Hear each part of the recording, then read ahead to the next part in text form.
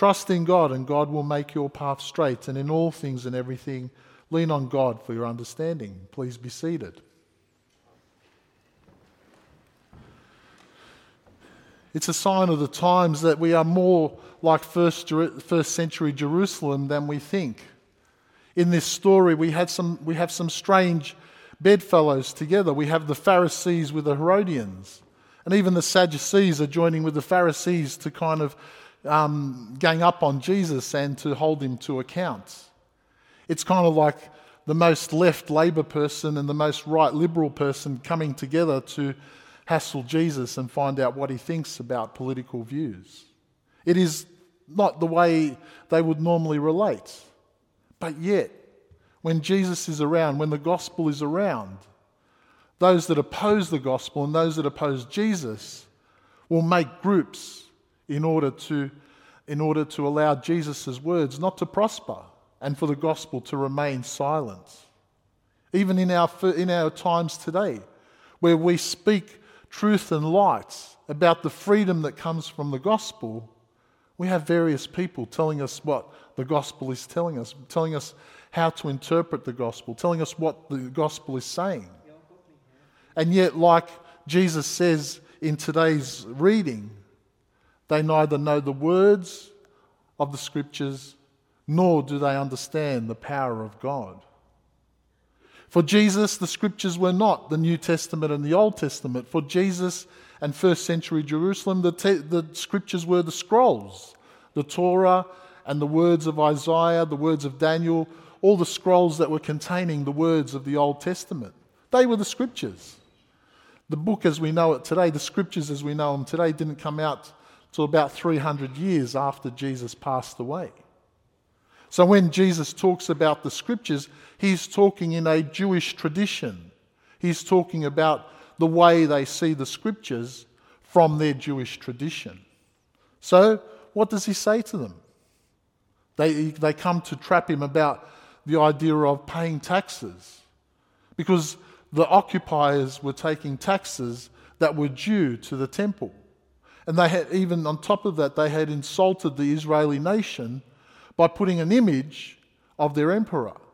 And if there is an image of an emperor, that means Rome is putting an image of their god on the coin. Because the emperor was also one of the gods on earth. And so the Jewish people are holding these coins and saying, well, what do we do with it? Do we pay taxes? Do we not pay taxes? We're actually using these coins that are going to a foreign power, but not only that, we're touching the image of a God that isn't part of our tradition. And so they conflate the scriptures into the law, saying, well, what does this mean for us? How does this defile us? How can we worship in the temple? And so they ask Jesus, what's your opinion? And he uses a clever word. He uses the word image, which refers back to the biblical text that they were used to, which refers to Genesis. Now, the image of Caesar was on something that was neither created or made by Caesar. If there was gold coins, they'd simply found the gold, melted it, and put the image on and shared it amongst themselves. So Jesus is saying, well, whatever Caesar has got from the earth and you're using now, well, you just give it back to him.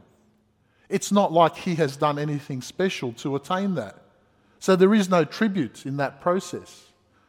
You're not actually acknowledging a God, because the God didn't just say, there's the gold, use it. They had to find it and find it and refine it and then use it. So when we look at the word image, it's just a stamp on an object. But then if we look at the word image as the way Jesus uses it for what we give back to God, well, what do we give back to God? Where is God's image? You. Looking around, just turn around and have a look around at the people around you. We are the image of God. We were created. We were made. We were brought into existence by the word of God. So when Jesus says, give back Caesar, he's just talking about a commodity. But when he says, give to Caesar what's due Caesar, and God what is due God, he is saying that you are due back to God. You are God's own. You are the one that God created and loves and wants to bring you back to heaven. And we know that because after this we see Jesus dying on the cross for us, to return us back to where we were meant to be. And so as people who are the people of God, what do we give back to God? And when I read, and I'm just finding the reference because I'm not a walking concordance, some of my brothers and sisters who are priests will tell you, such and such passage. But in Micah, I think it's chapter 8, verse 5. What does God want from us?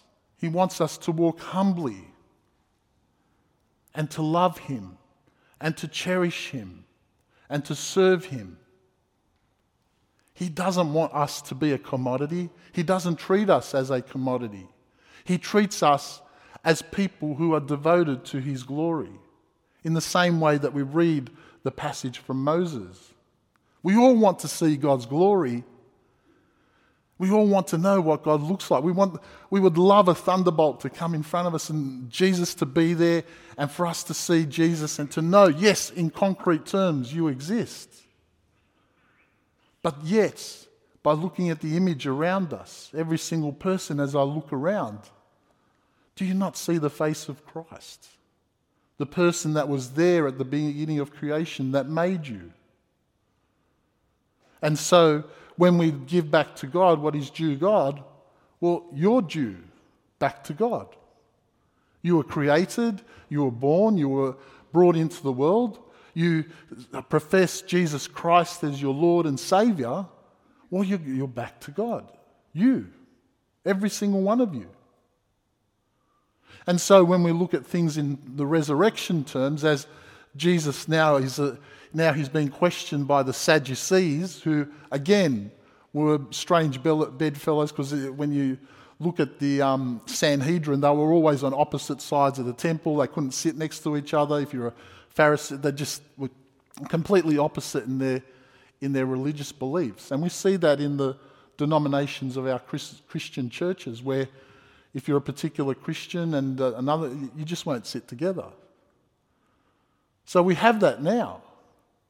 And so what does Jesus say about the resurrection? What does he say about us being here on earth? Well, he says, heaven isn't like what we experience here. There is no division based on gender, sexuality, based on colour, based on whether you can talk a different language or not. There is no basis for a VCE mark to separate people from God or from heaven or from earth. These are divisions that we create. What Jesus says is that everyone exists in fellowship together, like the angels. And here he does it by taking what the Sadducees have said and getting their words and interpreting it back to them in a simple way. I am the God of the living, not the God of the dead. So when the scripture says, I am the God of Abraham, Isaac, Jacob, it implies I'm not the God of the previous Abraham, Jacob. He's saying they're alive. So for us, as we live our gospel values and as we live our gospel life, we are 1 foot in heaven and 1 foot in earth. We know what it means to be in fellowship. We love fellowship. We love being with each other and treating each other with respect and dignity. But on the other hand, we live in this world that has divisions, boundaries, borders. If you ever, watch a state of origin game in New South Wales, well, you see the New South Wales versus the Queensland. They're quite parochial. But yet, in our fellowship with God, there is no division. There is nothing that separates you from God. And there is nothing that anyone can tell you that separates you from God. We are convicted by Jesus Christ. We are one with our Lord God. And so, like the angels, we go to heaven to be with our Lord God and to sing praises and to live in his glory. Unlike Moses, When we are in heaven, we will be able to see the face of God. We will be able to see each other's face filled with the glory of God. And by the sacrifice of our Lord Jesus Christ, we won't die. So, as we read the Scriptures today and as we try and understand the Scriptures today, what can we take forward? How can we use our understanding of Scripture and understand the Lord's power? Well, something that's very clear in the Scriptures is that God's sovereign actions exist. The Scriptures is full of actions that God had based on his momentary decision in God's wisdom to have an action on earth. We see that when he gets the skull of a donkey to talk to someone. We see that when we have messages sent to us. We see that in St. Paul's conviction as he goes to Damascus, where Jesus blinds him and he's present to him. So the Scripture should clearly tell you that God can act in a sovereign way. So we pray that God acts in a sovereign way. I constantly pray that we have a Pentecost one year and we have 3,000 people that just come, like St. Peter did, just come and get convicted and start coming to church. Because God can do it. God did it once. Why can't that happen again? Because our faith might be a bit, will that happen if I pray? Oh, Lord, I don't want to pray. But we can do it. So the Scriptures tell us clearly that God can act. And God can act in ways that the Bible cannot contain. There will be another chapter, there will be another story, there will be another thing that God does that maybe if you look through the Bible, we've never seen it before. But yet the Scriptures are very important to us because they help us test what is happening, help us understand what is happening. Because remember, Satan knows the Scripture as well. Satan was quoting Scripture to Jesus in the desert. Satan can do actions by his spirit. So we have to look at the nature of what is happening in our community, what is happening in the world, to understand whether it's God or whether it is from a different power. And so I would ask you to keep praying for places of war, because Satan is having a great time dancing around in those people's lives. I would ask you to keep praying in situations where you know there's family arguments, because Satan is having a great time walking around in those spaces. I would ask you to keep praying for people that have doubts, or people that worry, or people that have anxiety, for relationships that have pressure on them, for yourself, that you are protected. These are all important things. And so when we read the Scripture today, and I had an image, what is Caesar's, what is God's? Well, the things that are on earth that are refined and used, well, that's for the earth. So we use it. The Australian government's got a tax, so we pay taxes. But one thing that we are not is a commodity.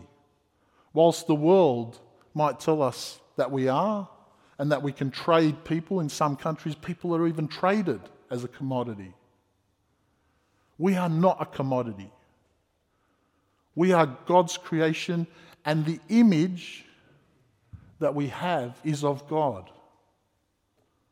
So let's give back to God what is God. And where we see someone struggling and finding their faith journey difficult, let's make sure we speak into that so that we can be part of that process of returning things to God.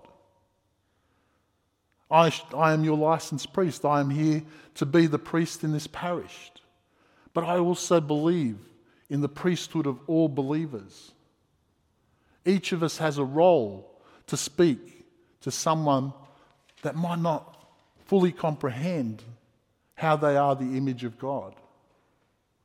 So this week, if you have a chance to speak to someone about their doubt, worry and anxiety, I would encourage you to speak into that. And as we read today, we know the power of God will be with you in all that you do. The Lord be with you.